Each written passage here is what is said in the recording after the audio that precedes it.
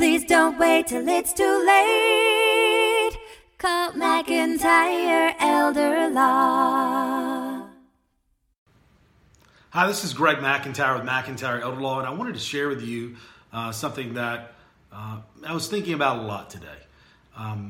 The difference or the discrepancy in how we apply healthcare powers of attorneys and living wills with someone with Alzheimer's or dementia versus someone who, say, is in a terminal situation, brain death has occurred, they're being maintained by respirators.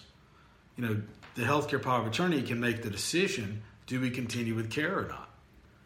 The living will can kick in and give directions to the healthcare professionals, to the doctor, as to whether care is continued or not.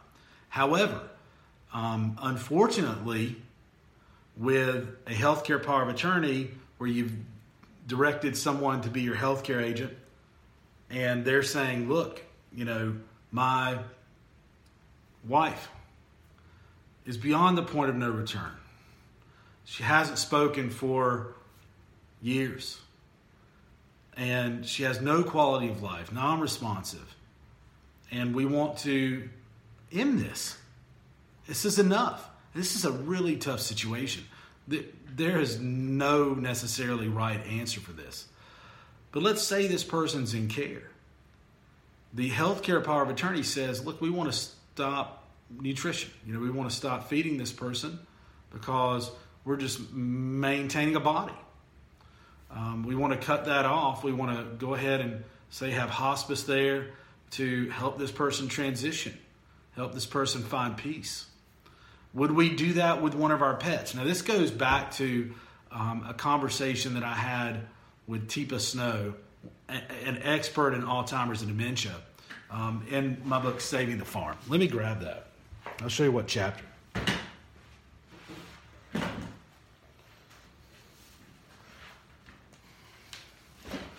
So in Saving the Farm,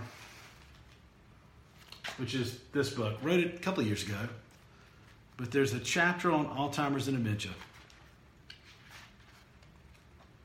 Chapter 4, a special word on Alzheimer's and dementia. And we talk about those legal issues. I will tell you that at the time I wrote this book, those legal issues were not as apparent to me as they are now, a couple of years later, and dealing with some of these situations really firsthand. They are not easy situations.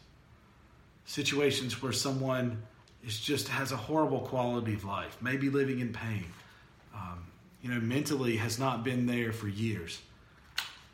Would we let an animal live on that way? Would we let one of our pets live on that way?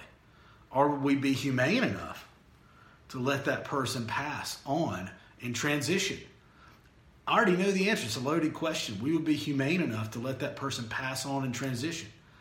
Let that pet pass on and transition. However, with people, we aren't that humane. With humans, we aren't that humane. We are more humane with our pets than we are with people, which is a problem. So how does this get fixed? There are some states that have taken measures to give the healthcare agent power to end it, to say that, this is enough at some point, even with a patient with Alzheimer's and dementia. There's also states that would allow for a living will to encompass those situations. And what I'm saying is that generally in North Carolina, if you're the healthcare attorney, in fact, the agent for someone, you cannot say, let's end this in an Alzheimer's and dementia situation. You can say that in a physical harm situation or cancer situation or accident situation where someone is terminal, incurable, and is past the point of no return, and it's time for hospice to do their thing or it's time to let go. You can make that decision as the healthcare agent in North Carolina in those situations. And a living will can kick in and help with that situation as well. Help guide the doctors and the healthcare team. Help guide the healthcare power of attorney and the family. But there is no legal remedy right now or solution for someone with Alzheimer's and dementia. and to say it's enough. Let's end this. Let's end this humanely. And I think that's a real problem. And that's really hit home with me lately with some situations that I've dealt with professionally, and it's really bothered me. And I wanted to share what I was going through and some of the things that I've gone through just in the last couple of years, and especially recently. With some of you out there, you may be going through similar things. My thoughts are you could absolutely lobby your legislators, your state legislators, to find some solution, to find some remedy for those who linger on in agony and in limbo. And just because of a diagnosis of Alzheimer's and dementia, we can't humanely end their suffering. So throwing that out there, controversial topic. However, it's really hit home, and I just know that in some situations it would be better to assist some in passing on.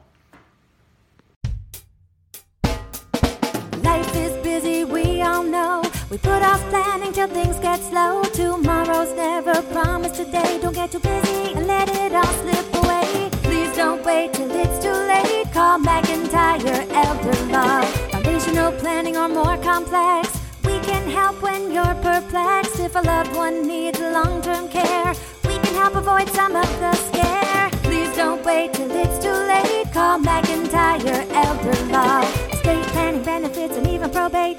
We take the planning piece off your plate. If you or your spouse were in the military, we can help with benefits